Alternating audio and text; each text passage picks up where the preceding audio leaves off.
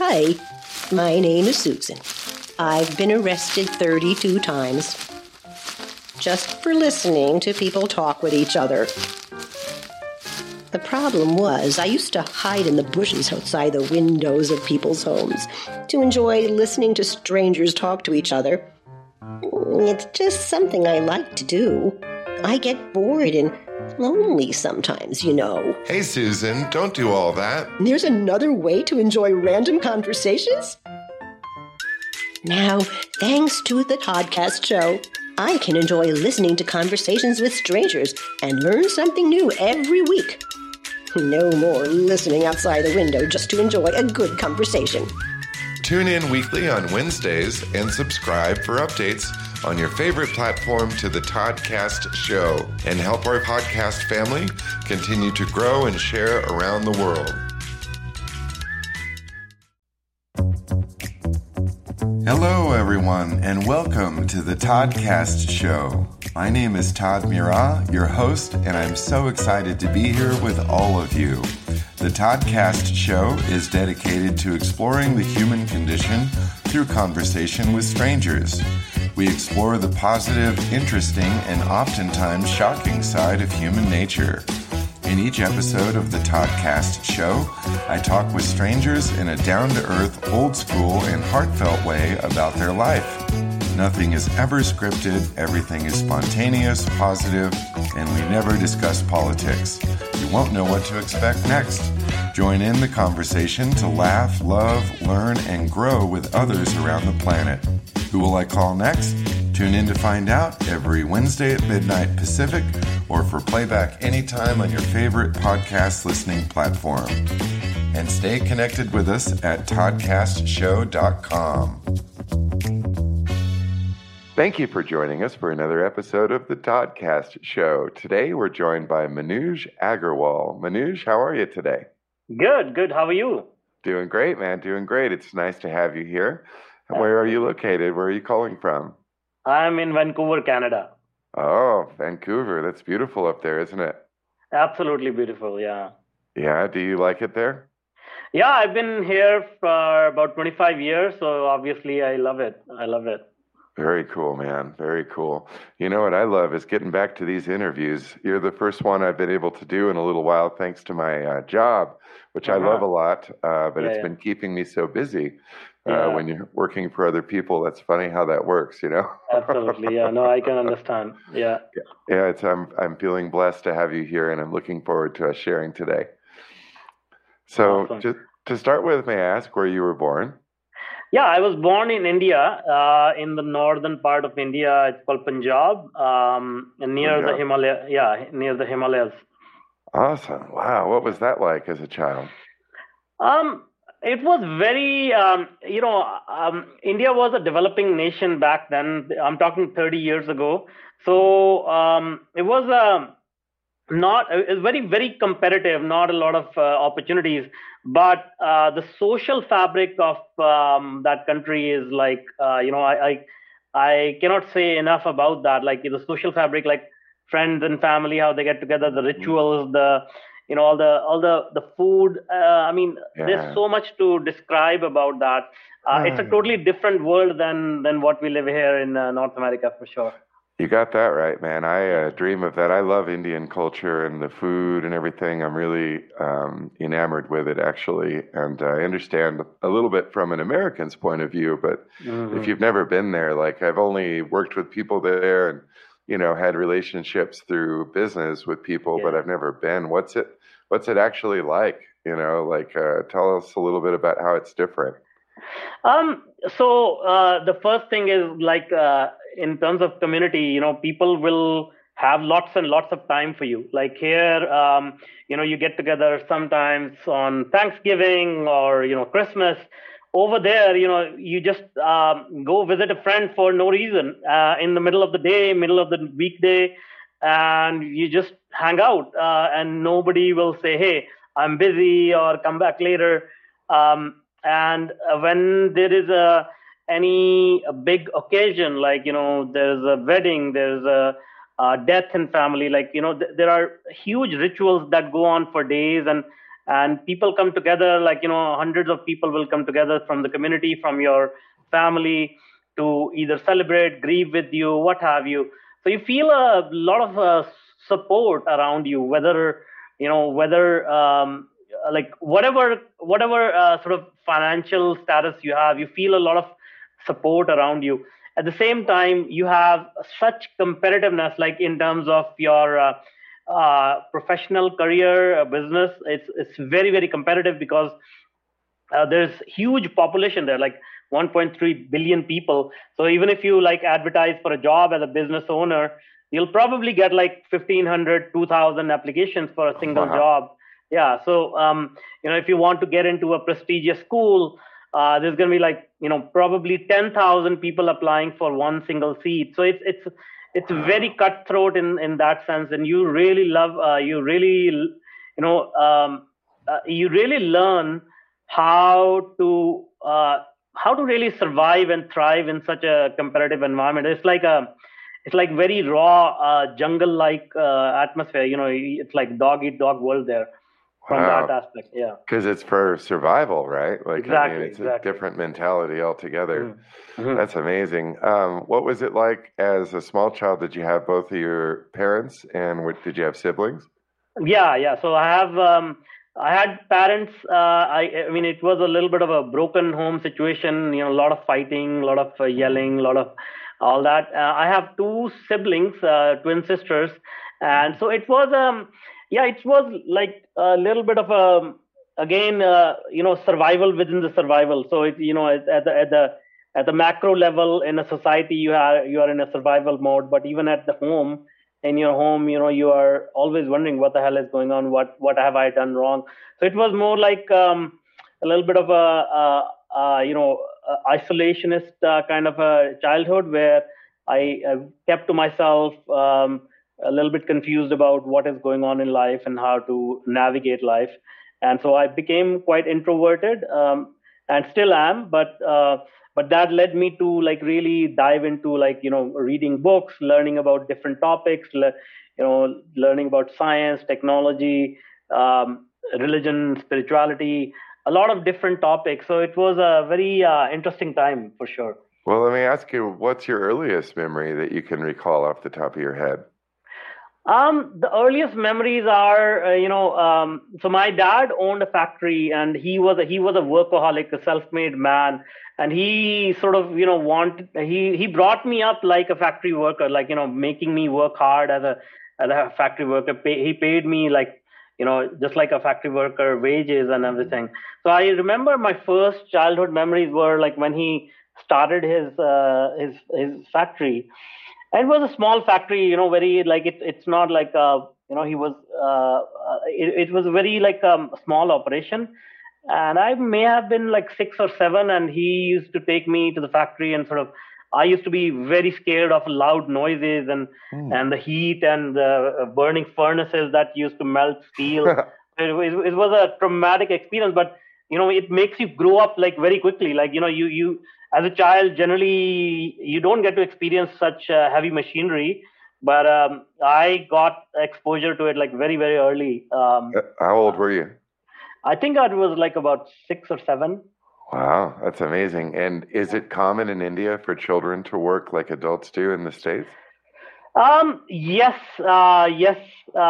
Unfortunately, it's improving quite a bit. But as I said, it's a competitive world there. You have to do what you have to do. So there are improvements being made, but at the end of the day, even people work here in their teenage years. Like you find students working in fast food restaurants and things like that. So it is a much safer environment, I will say, as compared to there in India. But again, that's what it is. So I won't sugarcoat it. I won't, give you a rosy picture. But it is tough growing there. Yeah, that's no question about it. So growing up as a child, growing into your, later years, what was that process like? Was the family whole and supportive, or was everybody kind of off on their own? Were you still in isolation? What was that like? Yeah. So no, I mean, I had a huge arguments or difference of opinion with my parents. They wanted me to, like, as I said, like grow up like a factory worker, learn everything from the ground up. And I wanted to explore the world. I thought there is so much more to the world than this factory. I mean, it was a very these factories, if I can describe it, it was like very dark place, full of soot, smoke, heat, and it was not a pleasant place by any means. So having to work there 12 hours a day, 6 days a week, it was a very, very challenging time. But it also showed me the value of hard work. It showed me how large businesses operate, meaning large as in this factory was not as large, but how do you manufacture something at large scale? So that learning, I applied it in my later years when I got into computers and software. Whenever I build a system, I always think, okay, how am I going to do this for thousands or hundreds of thousands of people or millions of people? So that really helped me to work on some large scale projects and make some really big, impactful technology. When did you start thinking about that? I mean, you were exposed at 6 or 7. Yeah. Like, when did your mind start wrapping around those kinds of concepts? The thing is that our mind is a funny thing. Like, if the patterns it starts to pick up, we don't even realize it, because at that time, mostly my emotions were those of resentment, of fear, anxiety, what's going to happen to me. But in the back of my mind, all these patterns were being planted. And then when you start to think creatively, these patterns, they just guide you in an invisible way, right? It's like a invisible hand guiding you. And I didn't realize it until I started meditating a lot and started understanding my own mind. Because most people, they don't understand how their mind works. And once you start to meditate, once you start to really dive into your own self-awareness, you start to learn, oh, okay, this is why I think this way, and this way of thinking, this thinking pattern, I picked up when I was 8, when this happened. So you remember, exactly where you picked up these thinking patterns once you start to dive into your mind. Interesting. And in your childhood, did you have other people that inspired you to reach out further and be more successful? Yeah, so there was one particular event during lunch hour at the factory. I was flipping through some business magazines, and I was reading these stories, amazing stories of these business tycoons who had built these empires, and they were multimillionaires, billionaires, and I was like, what is so different about these people? What is how come they are so successful and I'm not? And so that inspiration was obviously, like, at that moment, I didn't know what happened.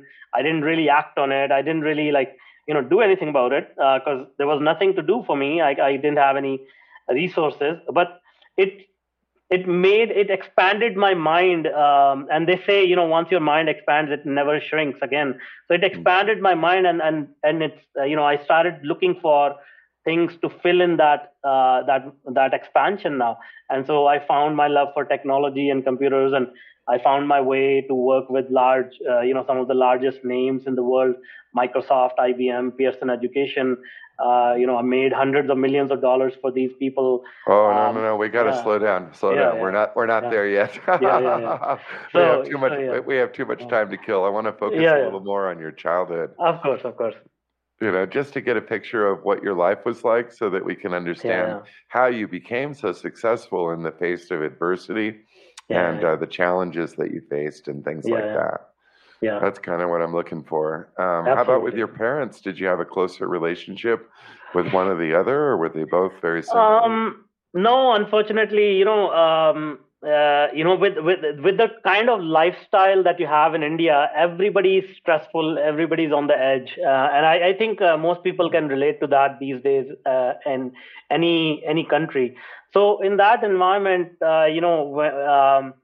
you are, it's easy. It's not easy to be a great parent. I don't.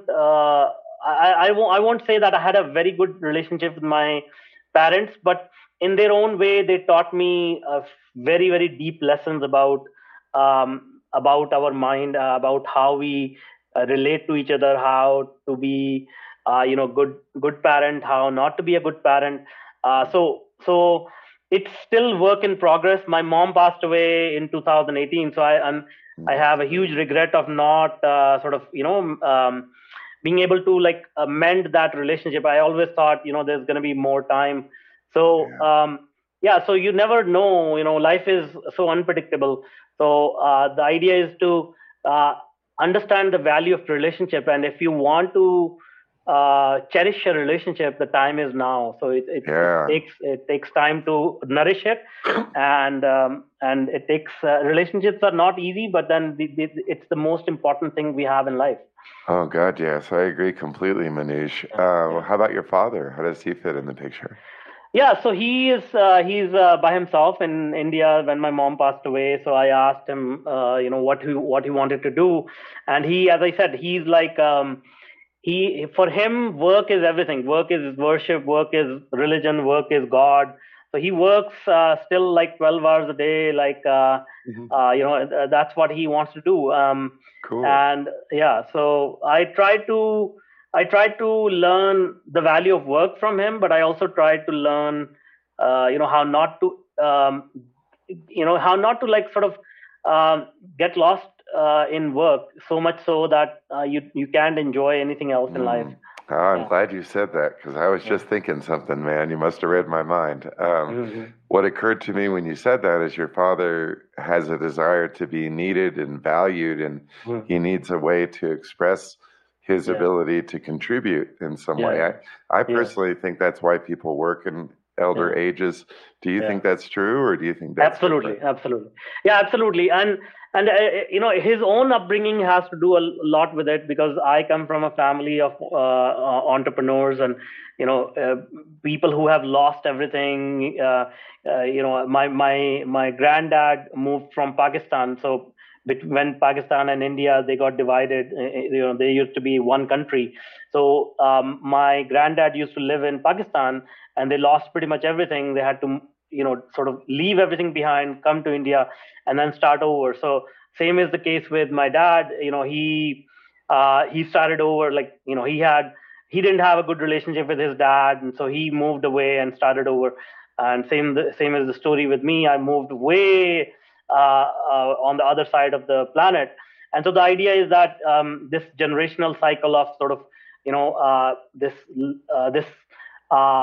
love-hate relationship with your dad has continued for generations. And once you learn that, you take a lot of lessons from that and see, okay, how do I want to conduct myself? How do I want to raise my kids? I have two sons, and I don't want to have to repeat that kind of cycle with my sons. So that's the idea, to learn from our past generations and see how we can improve our lives moving forward. Interesting. It occurs probably to everybody that some people just don't listen, and I think that's one of the real disconnects in society is people. You can be speaking and the words are going out into the air, and sure enough, their hearing works just fine. It's going through their brain, but somehow it gets interpreted or missed altogether at times. Absolutely, and it's really quite disturbing in a way. But I'm just curious, and it's just kind of going a little bit in the deep end, but if you had an opportunity to say one thing to your mother, and she could be alive right now today, and you could have one thing to say to her that she would hear and actually take into her heart, what would it be? Well, first of all, I'll say I love her. And secondly, I will say, whatever you are feeling, it's better to communicate with others in such a way that it can help you heal inside. So as you just pointed out, communication is everything. We can heal everything through deep conversations. And so that's what I will say. Communication has been a huge challenge for not just my mother or my dad or myself, I think it's a challenge for humanity. Like we don't teach our kids how to communicate. So that's what I will say. I think communication is the key to solving big problems. Absolutely. I agree completely. And do you and your father have a good relationship where you can speak openly?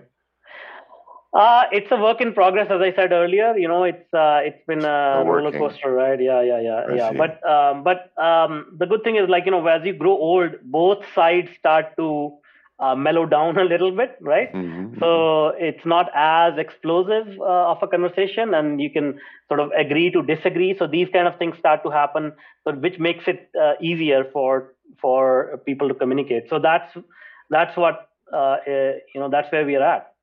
Yeah, totally. And your sisters, do you keep in touch with your sisters? Yeah. Of course, of course. Silly question, right? They live downstairs in your house, right? No, they are back in India as well. So it's a long distance relationship where we communicate over video chat or whatever. I mean, the good thing is these days, it's all easier with all the tools available on the internet to communicate with each other. Yeah, one of the things I'll just have to say it, in my mind is thinking about vegetable samosas and tamarind chutney and mint chutney. Like it's all about the food, but honestly, like the things I've learned about your culture really fascinate me. And one of the things that I think is so beautiful is how, like you said, the family unit and social ties are really, really, really strong. And in your country, you're more prone to live together, to share and enjoy each other, as opposed to like stick someone in an old folks home, right? Yeah. That is true. So the social fabric and just those traditions. I think one of the things that I realize now is that with thousands and thousands of years of history, our ancestors and like there's a huge sort of a collection of ancient books, ancient wisdom, and they have emphasized this. They have emphasized this notion of society, which is a close-knit society, and they built their teachings and their rituals in such a way that it can only be done in a communal setting. So it's less emphasis on individuals, more emphasis on community. That's cool, man. That's cool. Yeah. Gosh, I'm getting excited about talking about your project actually. But let me ask about meditation. When was the earliest that you started meditating as a young person? So I got exposure to these type of like paradigms when I was about teenager, like 16.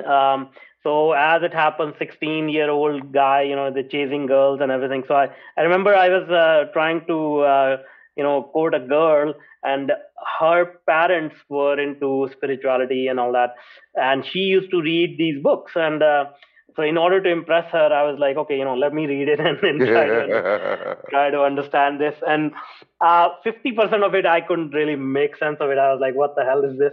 But 50%, I was like, oh, these are cool concepts. Like I never thought about some of these things. So back then it was, some of you, or maybe you may have heard of the name Osho. Osho was a huge sort of a global spiritual leader with a lot of controversy around him and all that. So I was reading his teachings, and that again planted some seeds in me. The surprising thing is, like in India, meditation and yoga, these have been practiced for thousands of But then as a young boy, I never paid attention to it. And so when I came over to North America, what happened was my relationship with my spouse was not going good. And when I had my firstborn child, he didn't connect with me either. So at that time, it was a huge realization for me that, all my life I've been blaming my parents, my other adults in my life about, how they don't understand me and everything. And when you have a child in front of you, your own child, and he won't connect with you, I realized there's got to be a problem within me. So that's when I really, needed to find. So that led me into depression and suicidal thoughts and everything. How So old were you? so this was around 2011. So that was like 36 or Okay. so. Yeah. Okay. And yeah, I mean, it was a tough time because I was like, okay, do I give up my life or what do I do? And then I said, okay, I need to figure this out because there's a once I know that the problem lies within me, I should be able to find out the solution, Yes. which led me deeper into meditation and all that. So that was the story behind that. So you weren't really into meditation until you were an adult? Correct. Okay, perfect. Yeah. Just curious. I got a taste of this through a gentleman. I met this girl up in Northern California, and she brought me to something called satsang. And it was really cool, man. It was this guy, Master Thakur Singh. So I'm a second generation initiate of Master Thakur Singh. And then Master Kripal Singh was his predecessor, the person before. Really interesting stories, man. Like one time, I guess the master was in a room and some people came to kill him. And they got in the room and all of them dropped their swords and started crying and left. I don't know if it's true or not, but it sounds really interesting. Yeah. No, I totally believe it. Like these, sometimes what happens is like people don't realize how powerful these paradigms are.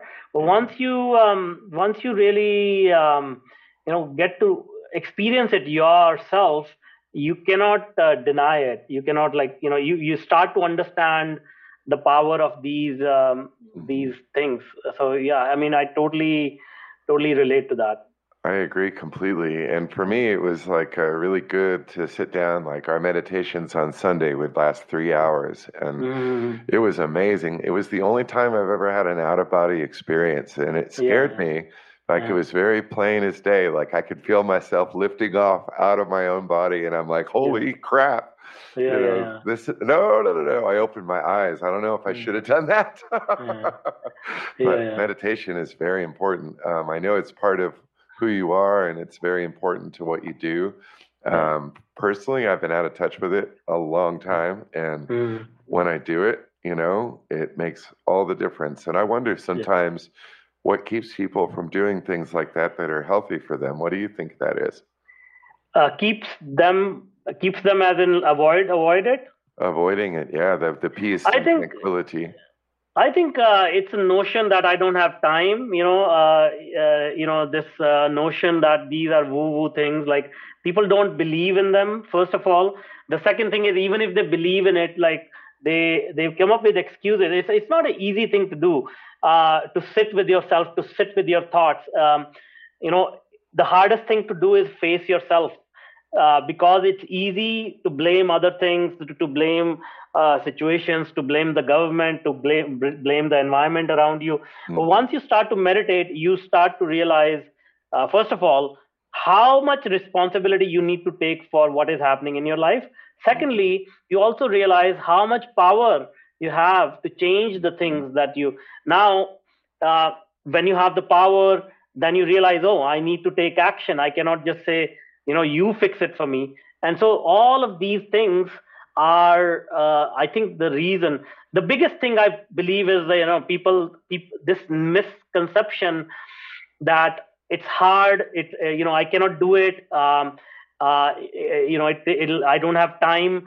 Because I tell people, if you don't have time, if you start to meditate, it actually will give you your time back in your life. That's right. So it's all these misconceptions, I think, which obviously, it's unfortunate, but it is what it is. Do you think that it's influenced mostly by social media and digital devices and things like that? If we didn't have those, the world would be completely different, right? Actually, not really, because digital media came into the picture 2005 maybe. Let's say even internet came really into our lives around 1995. So meditation and yoga and spirituality has been around for tens of thousands of years. It's not like before before the internet, people were all meditators. In fact, Oh no, no, I didn't yeah, mean it yeah, that way. yeah, I just meant that the distraction and yeah, yeah, yeah, yeah, yeah, the instant yeah, gratification, the dopamine yeah, hits, all that yes, yes, stuff, yes, like yeah, that's yeah, the yeah. stuff I So was thinking about. it is getting worse, that's for sure, because as you said, like it was a simpler life before social media, but now it is always in front of you. And since I work with artificial intelligence, I understand how things are manipulated, how it affects our mind. So absolutely, you're right.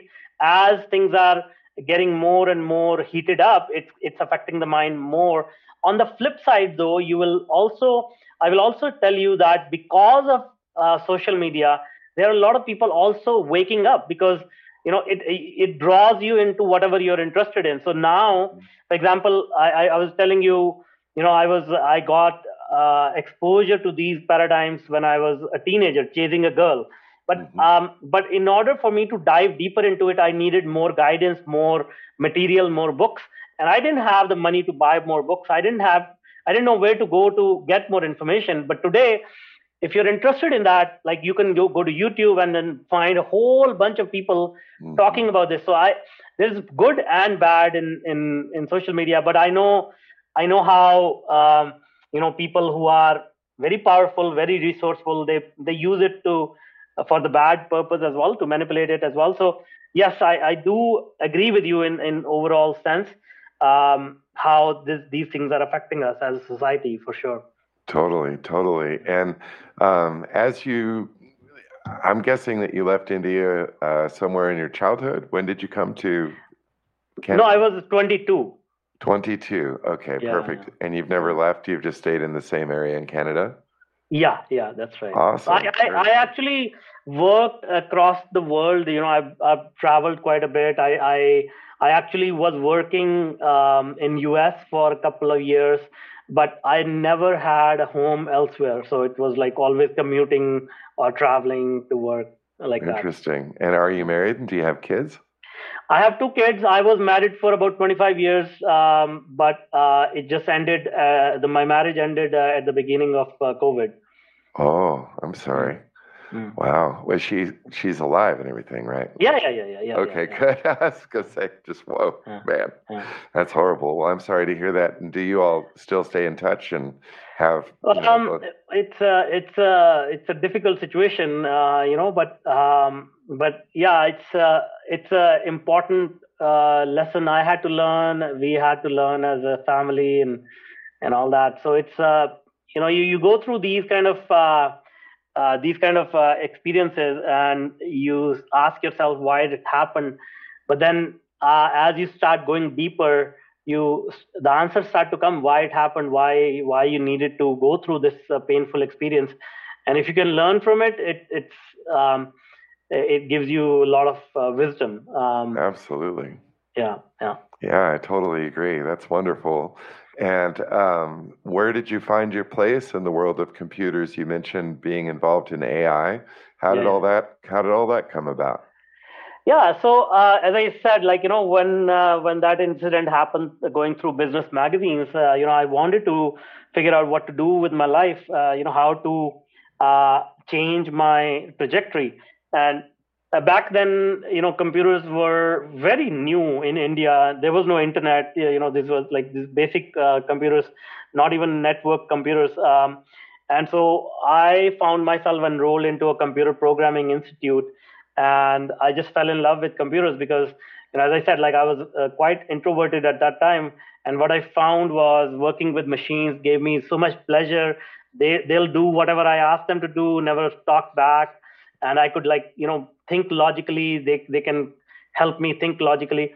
So that's when I started. And then when I came over to Canada, I got a job quickly. This was .com boom time, 1998. And then I lost my job successively, like 3-4 times, because of .com bust, September 11th, and Gulf War, and multiple things.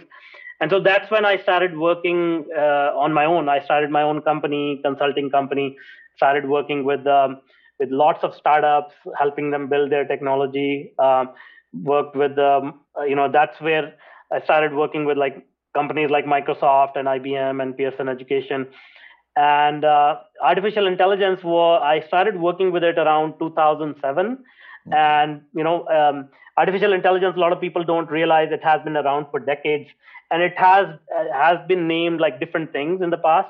So I started working with it around 2007, and as I was going through my suicidal phase, I was like getting heavily into it.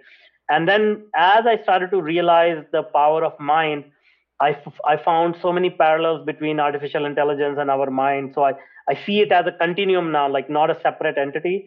So, and Well, as you pointed, yeah. I just want to ask, isn't artificial intelligence completely programmed from the human mind?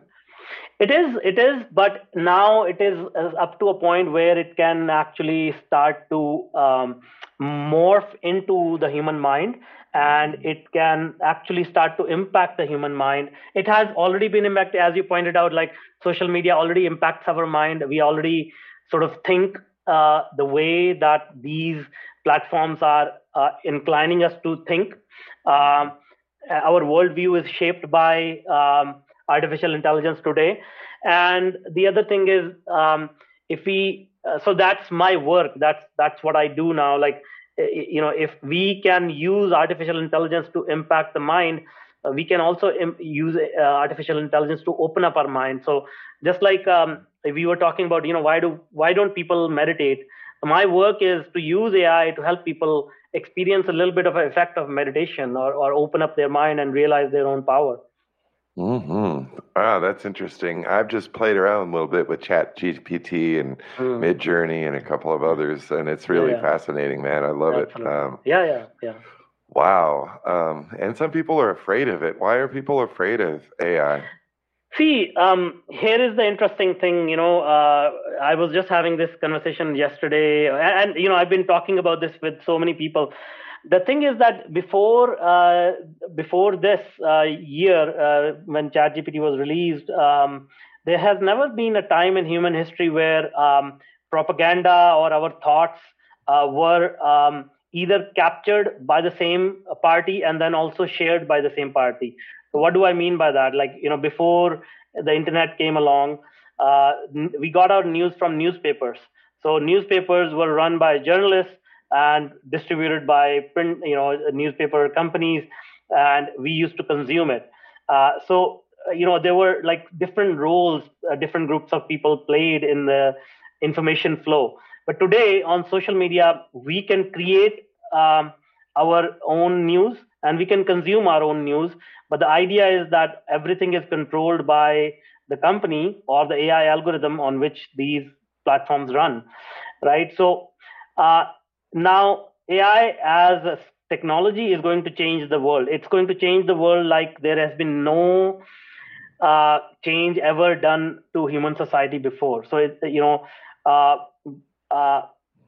the definition of work is going to change. The definition of how we collaborate with each other is going to change, and that is a huge change. But the thing is that the people who understand that change, they generally control these AI algorithms.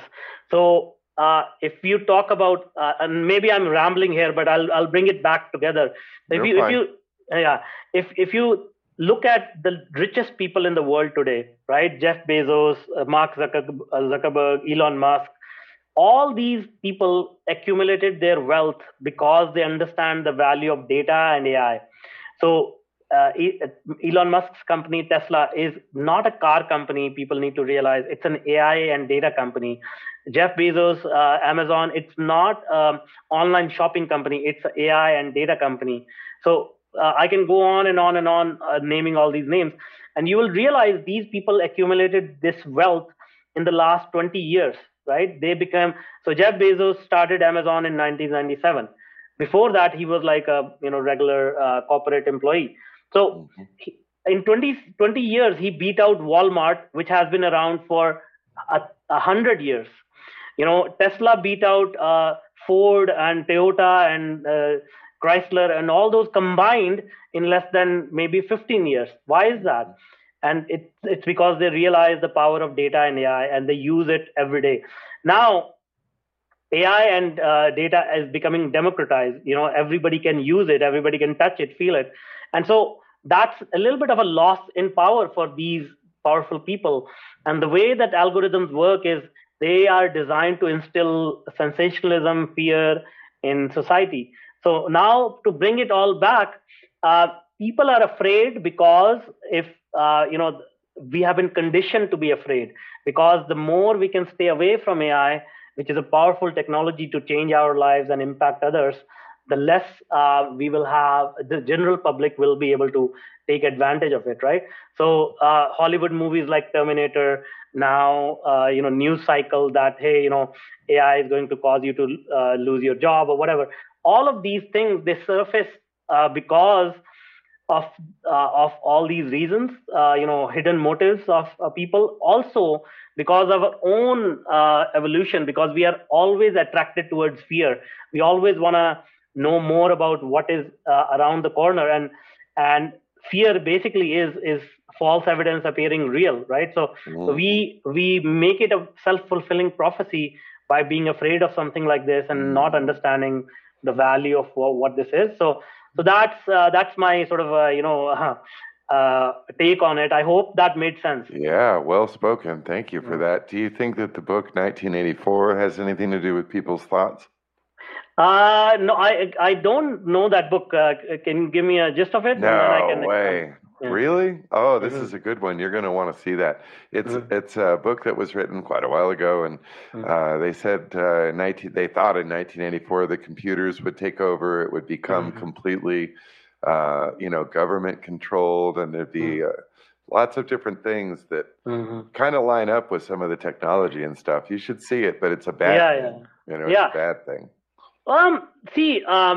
Eventually AI is going to fuse with human mind. It's not going to be bad. So let's step back here, right? So any technology, starting from the caveman, we invented the lever to kill a large animal. We discovered how to make fire. We discovered how to make ships, and to the modern times. There is no technology that has not been helpful in human evolution, if you think about it. Humans use the technology to destroy each other, but the technology itself is neutral.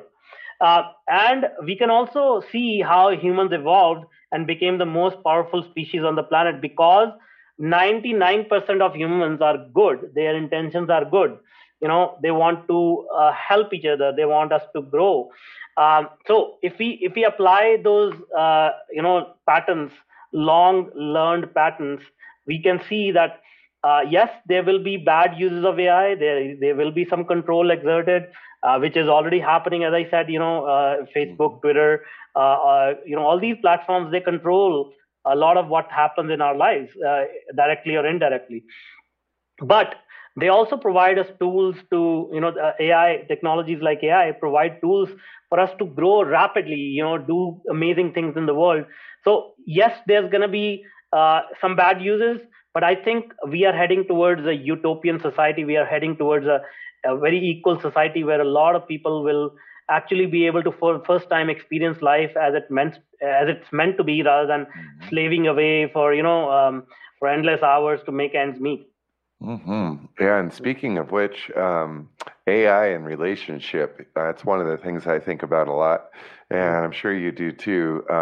It seems to get in the way, at least of dating type things and all that, but do you think that the computer and AI technology is going to strengthen or further, separate people in relationships?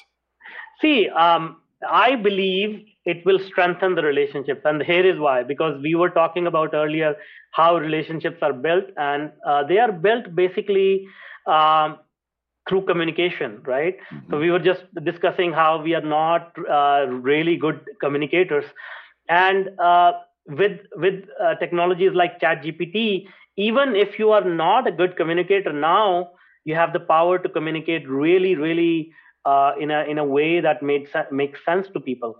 You become a very good communicator, and you can see now that there is no better way to build relationships than to become good communicator. And and if I can install a tool or an interpreter in front of you, which instantly turns you into a good communicator, you will actually become a good person to have a relationship with. You will be able to form better relationships. So as these technologies evolve and get integrated more and more into the world around us, I believe it will actually spark a new era of people coming together and improve things like dating and all that. Wow, that'd be great. Yeah, because it seems to be a distraction, and for me in my mind, it all started with filters. Like people have these stupid filters that they put on their pictures, and it makes them look completely different than they really are. And it's like, man, like why do you do that? And it's really funny how people see themselves versus how other people interpret them, and it's quite fascinating to me. So you're saying that with the use of AI, it can make a person, let's say, who's less sophisticated appear more sophisticated, or at least communicate in that way if they choose to, right? Yeah, exactly. Now, I mean, again, there's going to be like all kinds of ups and downs, confusion, as you said, like people misrepresenting themselves, creating deep fake videos and all of that stuff. But we have to realize that it's not new. Like people have been impersonating each other for centuries. It's just that now it is becoming more, it's becoming easier. So as a society, we will evolve. As a technology, it will improve.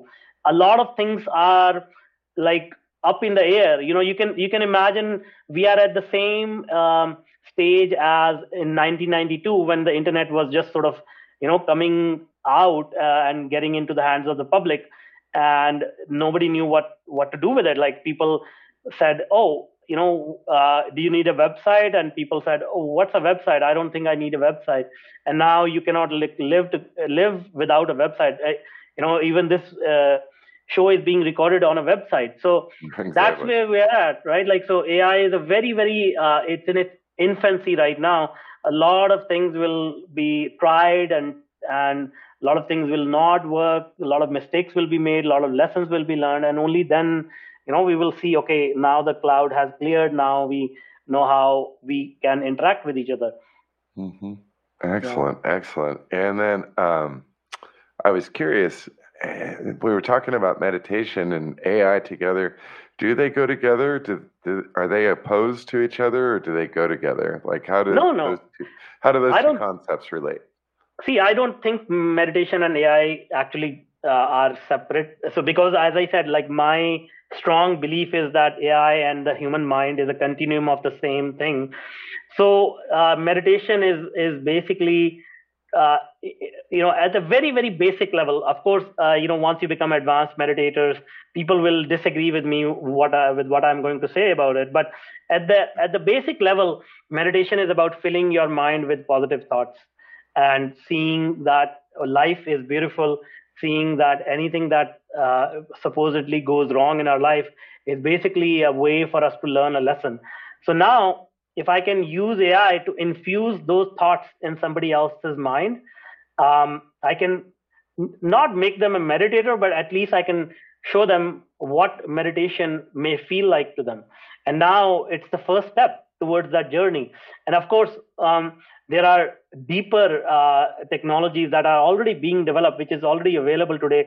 We can actually read our thoughts. We can actually have the computer do something based on electric signals that our mind sends out.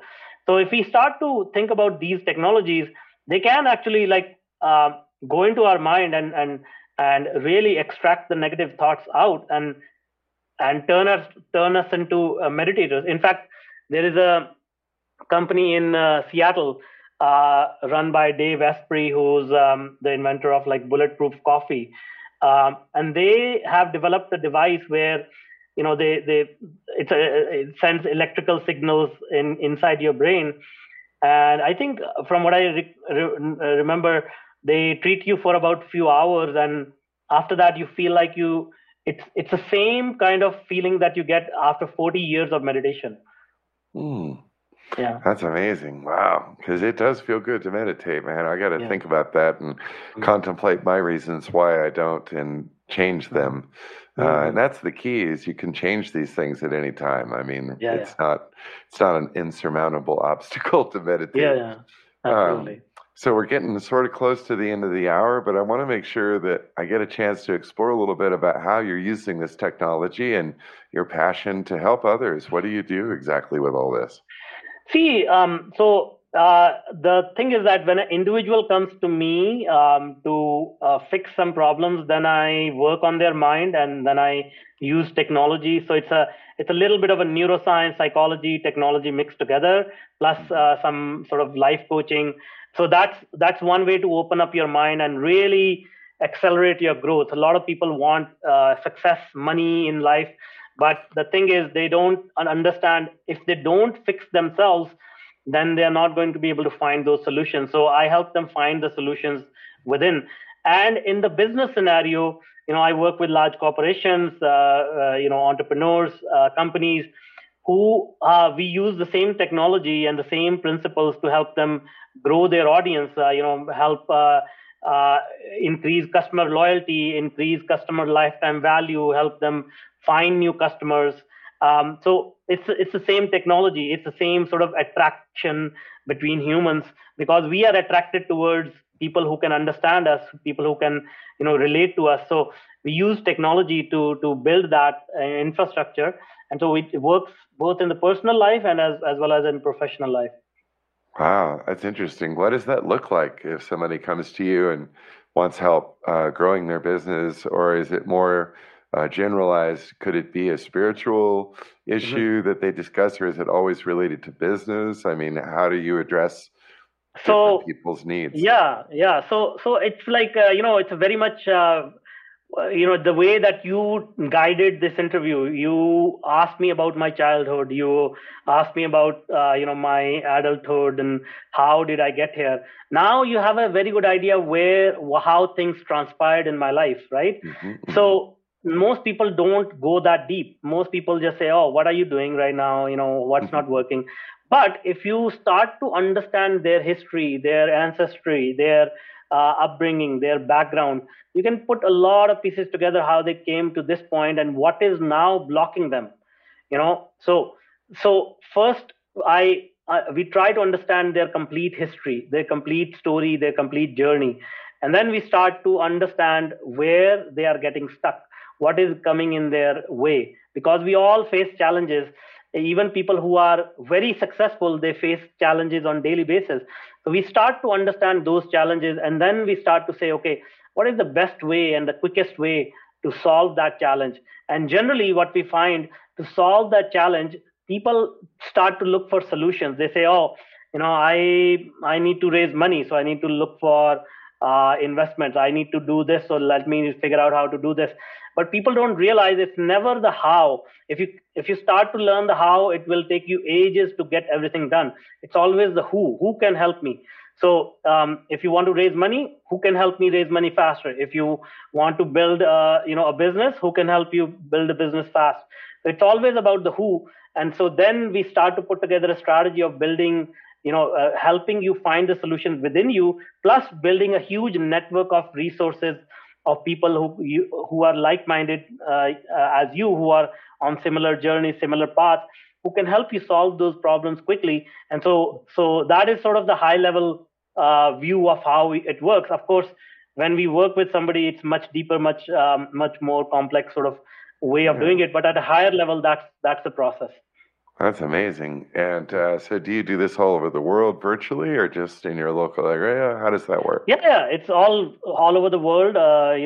It can be done virtually. Everything is virtual these days. And as I said, my power is to my sort of superpower is to understand human psychology and understand technologies like AI. And so this is all done virtually. And I've had tremendous success in my own life, in my other clients' life. It's just almost like magic. It works. Wow.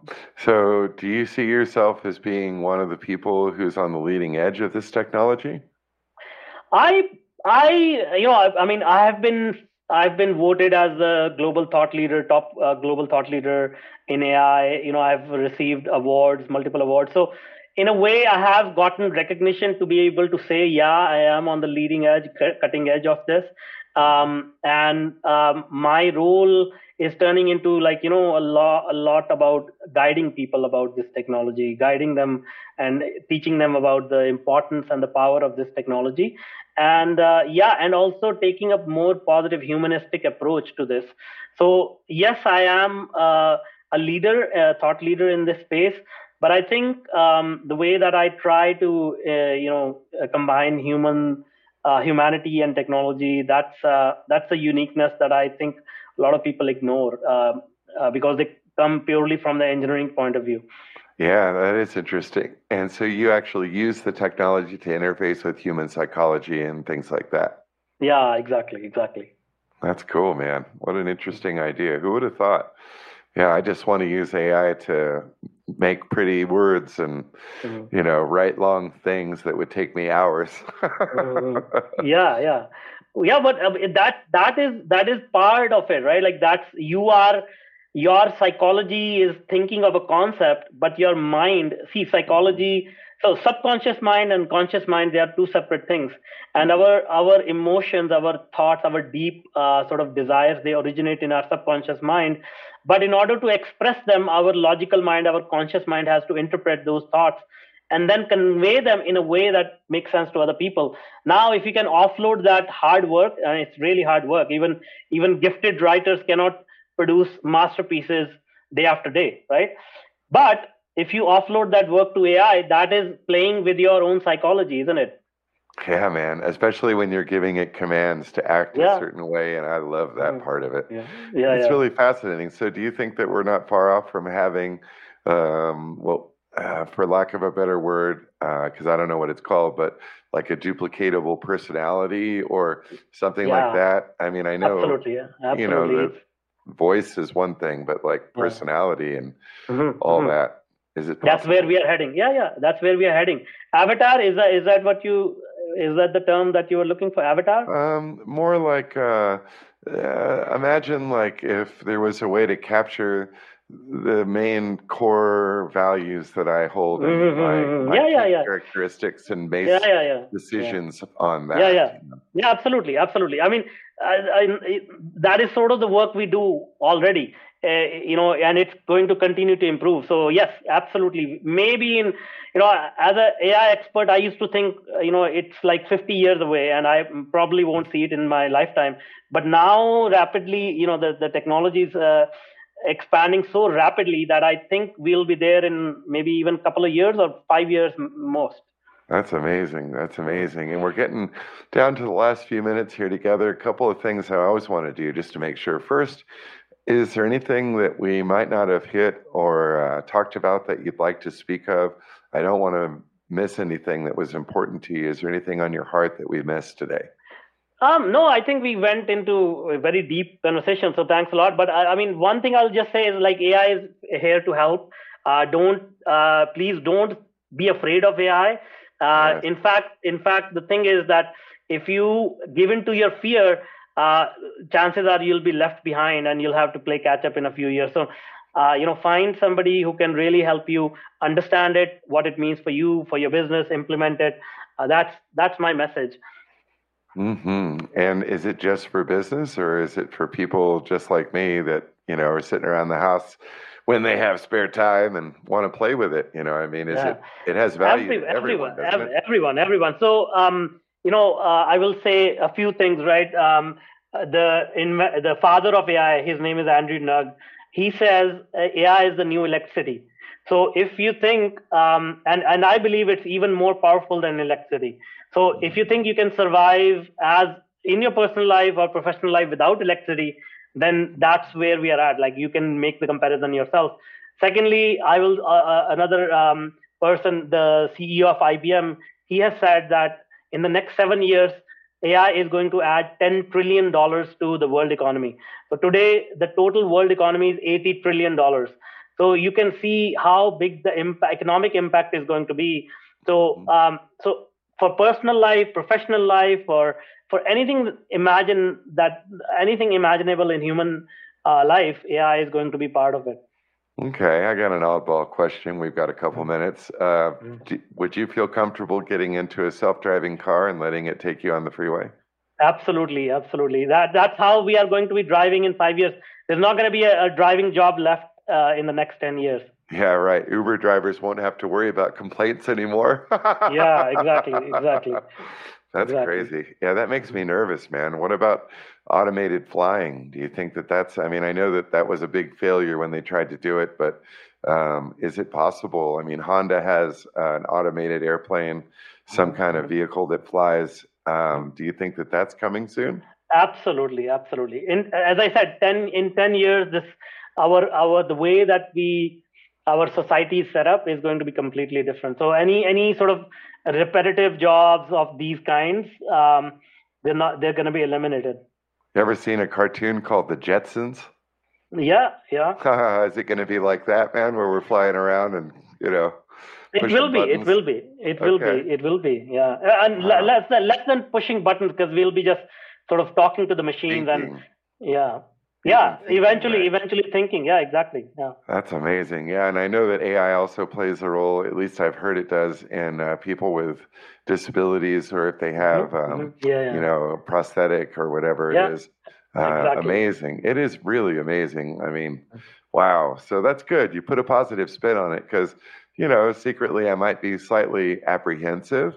I think is a fair word, just because of the unknown and all that. But I keep a positive spin on it. What concerns me is mostly that it seems that it could deviate from people connecting instead of bringing people together. But I love that you painted a completely different picture of that. It sounds very healthy from your perspective. Absolutely. Oh, that's great. And one other thing, Manoj, is there a way that people can reach out to you? Because I certainly would love for people to be able to benefit from your experience and work with you if they choose to do so. How do they find you? Of course. The best thing is I visit my website. It's manojagarwal.com, my first name and last name.com, or connect with me on LinkedIn. Again, just search my name. I'm fairly active on LinkedIn, and just tell me that you heard me on Toddcast show, and we can go from there. Cool. And it's Manoj, Manuj, and Agarwal is Aggarwal. That's right. Just for those that might not know how to spell very well, like I don't, when I hear some other names in different cultures. Absolutely. Thank you. Man, I can't tell you what it's been. This is a real pleasure because you really hit. I didn't really talk about my personal interest in this, but I'm very fascinated by AI and will continue to play with it. And your inspiration today is actually a really good thing because, I've had some unanswered questions and you answered those for me today. I really appreciate it. I'm glad. And again, if you have more questions, feel free to reach out. This is my passion. I like to help people understand these things. So you or anybody in your audience can reach out and we can have another chat about AI. Absolutely. That's beautiful. Thank you again, Manoj. I appreciate you joining us today. Absolutely. And I really hope we get to talk again soon. I'd like to catch up on some of your plans and projects in the future. Same here. Awesome. Thank you so much. Have a great rest of the Sunday. My pleasure. Absolutely. And you do the same. Thanks. Bye. Bye now. Thank you for tuning in to the Toddcast Show. If you found today's episode helpful and meaningful, don't forget to subscribe so you don't miss out on what's next. Remember that the Toddcast Show is all about community and connection, so follow the podcast on your preferred social platform to keep updated on everything I've got in store. Also check out toddcastshow.com to find out more and stay connected with me, Todd Mira. Be sure to tell your friends and family about the Toddcast Show so the podcast family can continue to grow and share on an international level. See you over on the next episode. Hi, I'm Todd Mira, host of the Toddcast Show, and I want to share something personal with you today. Throughout my own life, I've struggled with issues I didn't even realize I had. Things like depression, past trauma, PTSD, and feeling disconnected from the people I loved the most. It took me hitting rock bottom to realize I couldn't fix myself alone. I needed help to unravel the tangled knots within my life, find myself again, and become stronger in the areas I was weakest. It wasn't an overnight transformation, but with time, I learned to change my thinking, my attitudes, and my entire paradigm for the better. I learned that it's good to ask for help, and that's why I want to tell you about our sponsor, BetterHelp. Thank you to BetterHelp for sponsoring this episode of the Toddcast Show. BetterHelp is the world's largest therapy service, and the best part, it's 100% online. You can participate from anywhere, anytime that works for you. It's simple to get started. Simply answer a few questions about your specific needs and personal preferences in therapy, and BetterHelp will match you with the perfect therapist from their network. It's really that easy. You can message your therapist anytime you need support and schedule a live session when it's convenient for you. BetterHelp is committed to ensuring that you find the perfect match to guide you along your journey to well-being. As someone who went through therapy and came out way ahead of where I started, I want to invite you to take this step to a healthier, happier you today. My life was transformed through therapy, and yours can be too. With BetterHelp, you get the same professionalism and quality you'd expect from in-office therapy, but with a therapist who is hand-picked for you, all at a shockingly affordable price.